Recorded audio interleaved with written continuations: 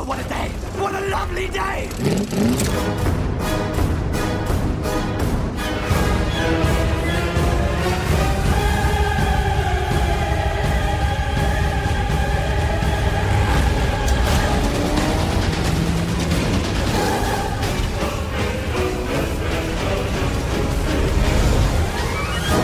Welcome to the Mad Max Minute Podcast, the daily podcast where we break down Mad Max 1 minute at a time. I'm Rick. And I'm Julia.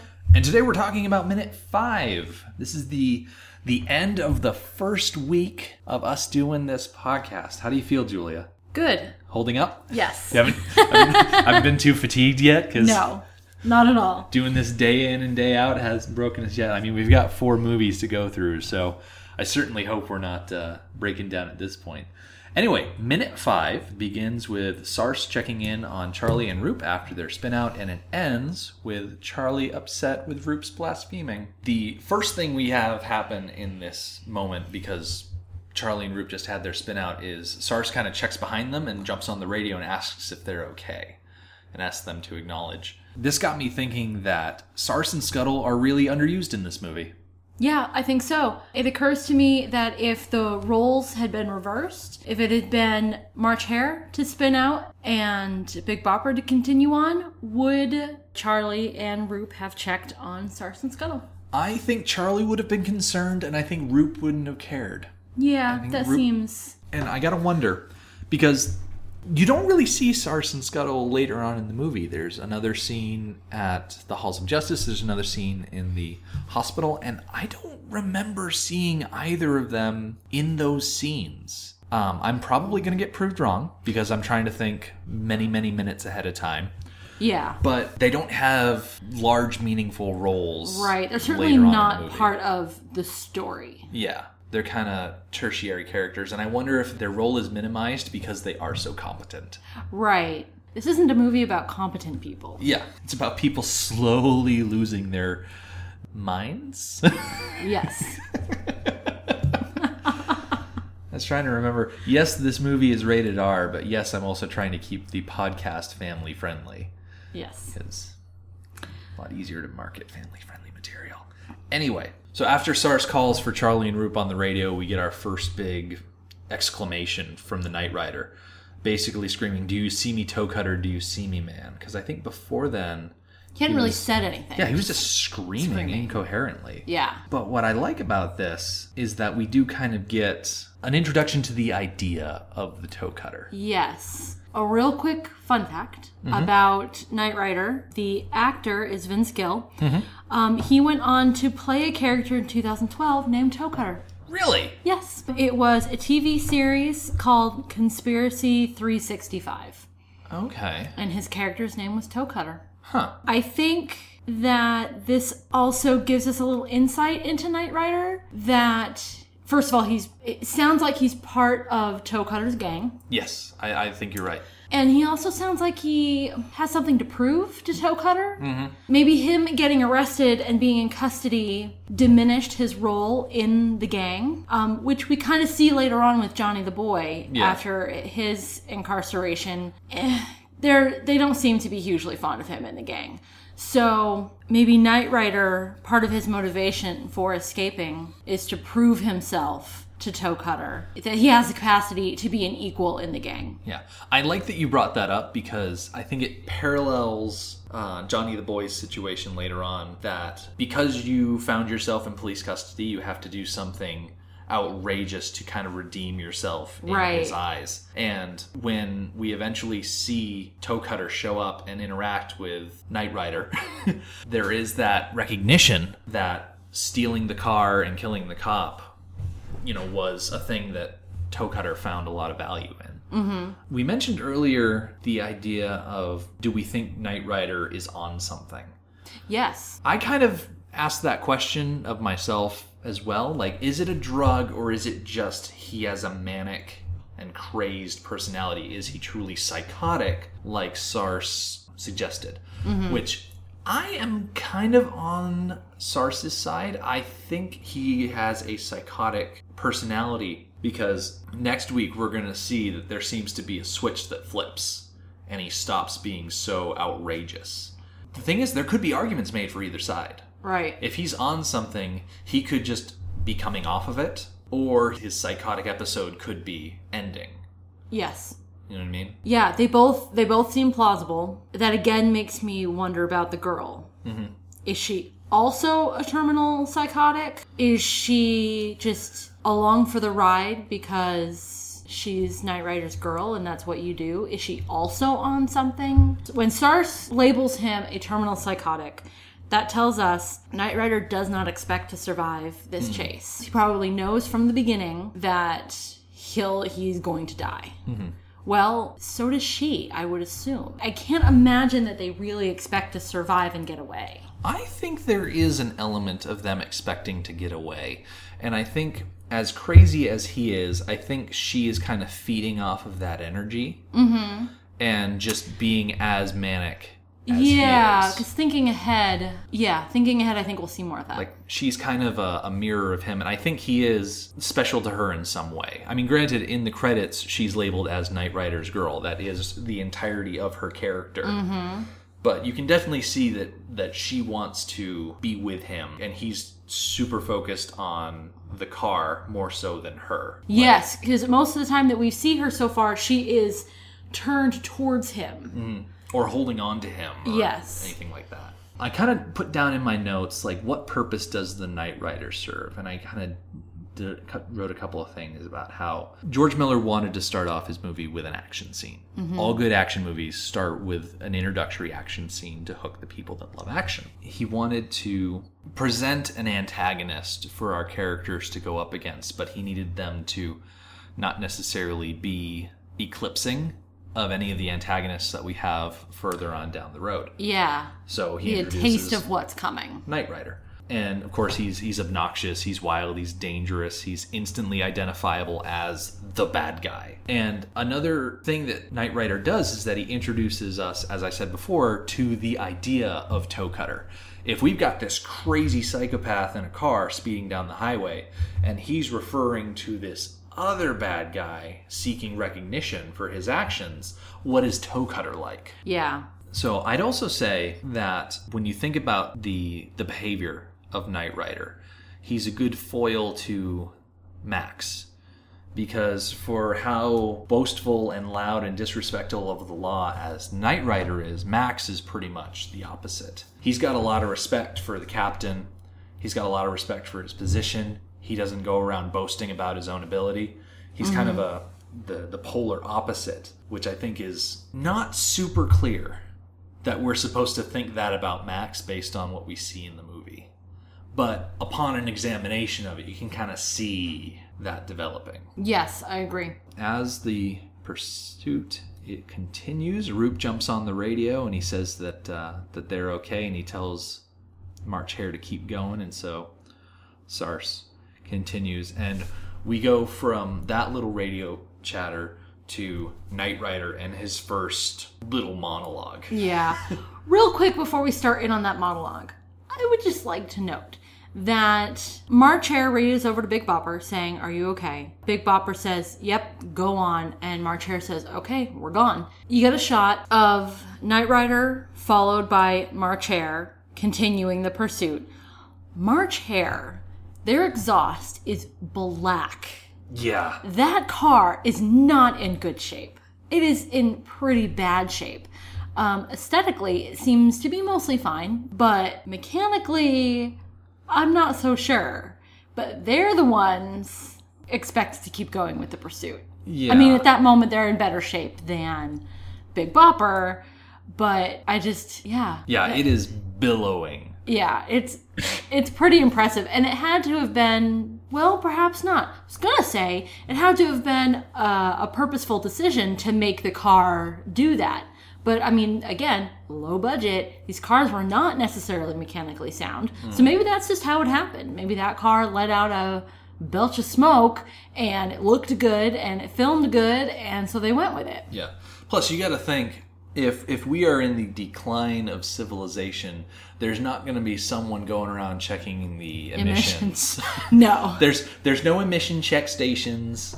Nope. There's no smog regulations. So, hey, it runs. It was able to run down Knight Rider. Yeah, they stayed on him. So I guess it's fine. Mm-hmm. So then we get into his classic villain monologue. Yeah.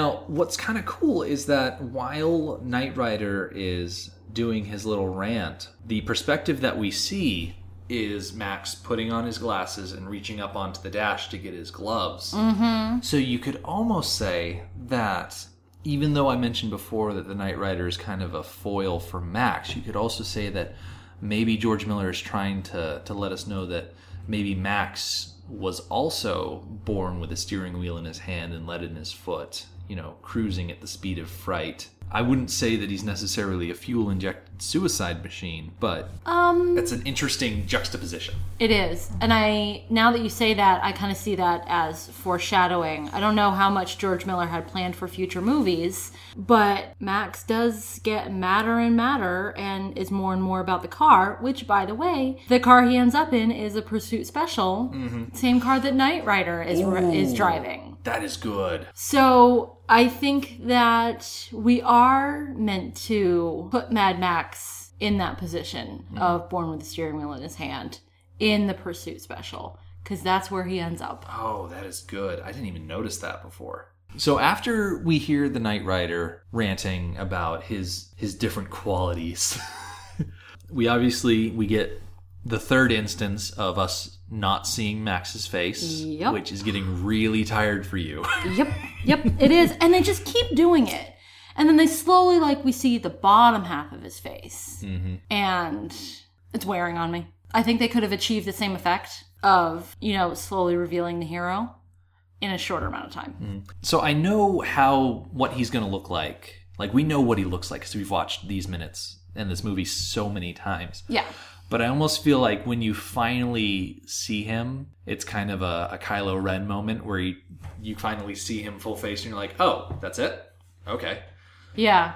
But I'm always surprised, starting with, I think it's in this minute, where we get a shot of the bottom half of his face, by how young he is. Oh, yeah. Oh, my gosh. Young Mel Gibson. We should definitely go into that when he finally comes on camera. Yeah.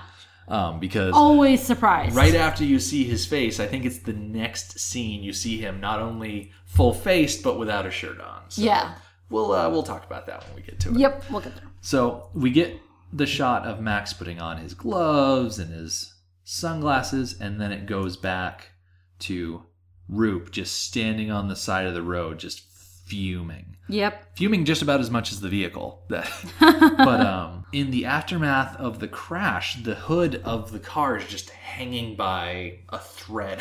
Yeah, I thought about that. I'm like, what about their crash knocked the hood off? Because they did hit the sign, but it was just a wooden sign. So they went up over the road, down into the shoulder, spun around, hit the sign, and somewhere in there, the latch that held the hood closed must have let go, and then the wind broke the off. hood. Okay, and all right, as I see that. Spinning, it, kind of stopped holding on, so to speak. Yeah, okay, I see that. At first I was like, what? That wasn't that bad. They spun out, landed in the dirt. Yeah. Not like they crashed, but okay. No, I'm not part of the Roop fan club.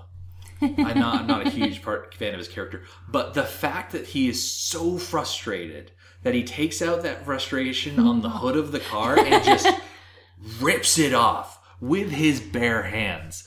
Yes. They're like, okay, so he's so mad, and then they cut to Charlie, and Charlie's just in the car turning over the engine. Yep. Turn it over. Get it to work. And then he gets the car going, and Roop starts to walk around the front of the car towards the driver's side. After completely ripping off the hood. Completely ripping it off and throwing it into the road. Charlie, again, has this look on his face. Yep. Same look he had when he wanted to drive a few minutes ago. It's just the look of a newbie. Yes, exactly. And he just so sheepishly... What's the exact line he uses? I think we're mobile. I think we're still mobile. Roop just gives him this look. Yes. Just this look of are you kidding me? Right. And it actually kind of reminds me a little bit, going back to our talk about petrol heads, Jeremy Clarkson. It reminds me of Jeremy Clarkson. Just the whole, I'm fed up with your shenanigans. Yes.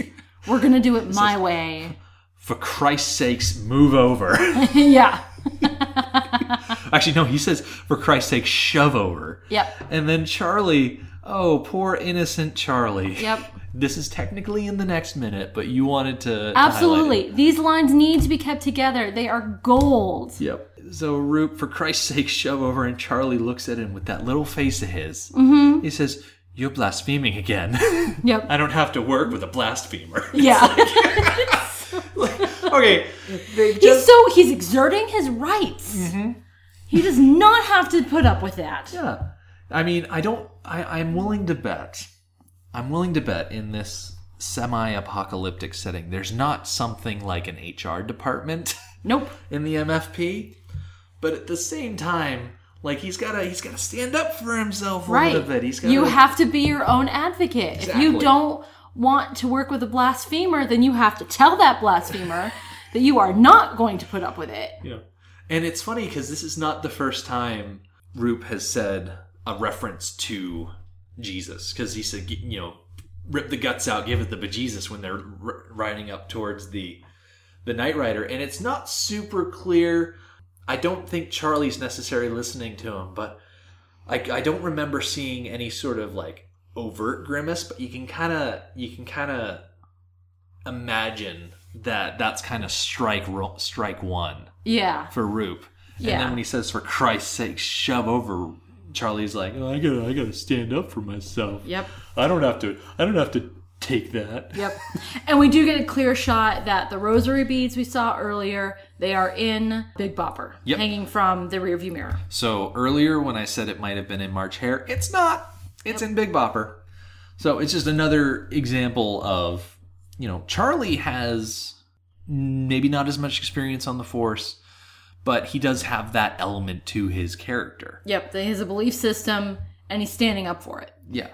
Which is kind of nice because, he does get shoved around. Like, he does end up shoving over. Yep. So that Roop can take the driver's seat. Which, next week we're going to get into why that's a bad thing. does not end well. Yep. So to speak. I do have to wonder how the last 2 minutes would have been different if Roop was successful a few minutes ago and was driving. If he had gotten Charlie to move over and if he was driving when they intersected with Knight Rider, how it would have played out differently. So I hate to give Roop credit. I really do. But if Roop had been driving, he probably would have instructed Charlie to take the shotgun and probably would have done that maneuver that I was talking about last minute when I went off on my diatribe about how their plan was a bad plan. Yes. Roop probably would have been the guy to pull up alongside them and then have Charlie blow him away. But that being said, they probably would have gotten in such a position that Charlie would have gotten to that point and then be like, oh, I don't want to shoot him. He probably would have had something to say about it because they just don't work well together. And I'm pretty sure whatever plan one of them came up with, the other one would have pushed back against. Yeah, I can see that happening. So yeah, I can't imagine that it would have worked out successfully. Just it would have worked out unsuccessfully in a different way. Yeah. Yeah. And we kind of noticed later on that both of those cars being in the pursuit doesn't really pay off. It's really only once Max comes into the picture that things actually happen. Yep. In such a way to end the pursuit. So I think we leave off this week with Knight Rider still on the loose, with March Hare chasing him. Yep. We know that Big Bopper is running again, and we assume that we'll see them rejoin. Yep. And Max is just still taking his time. Sweet time. Taking his sweet time. Because really, when you're as good as Max, do you really need to rush? Apparently not. Apparently not. Oh, young Mel Gibson before he went truly crazy in real life. But that's another story for another time, I guess. Our website is madmaxminute.com. You can follow us on Twitter at madmaxminute and like us on Facebook at facebook.com/madmaxminute. Thank you for joining us for the end of our first week of Mad Max Minute. Have a great weekend. We'll see you on Monday. Motorbikes and leather men.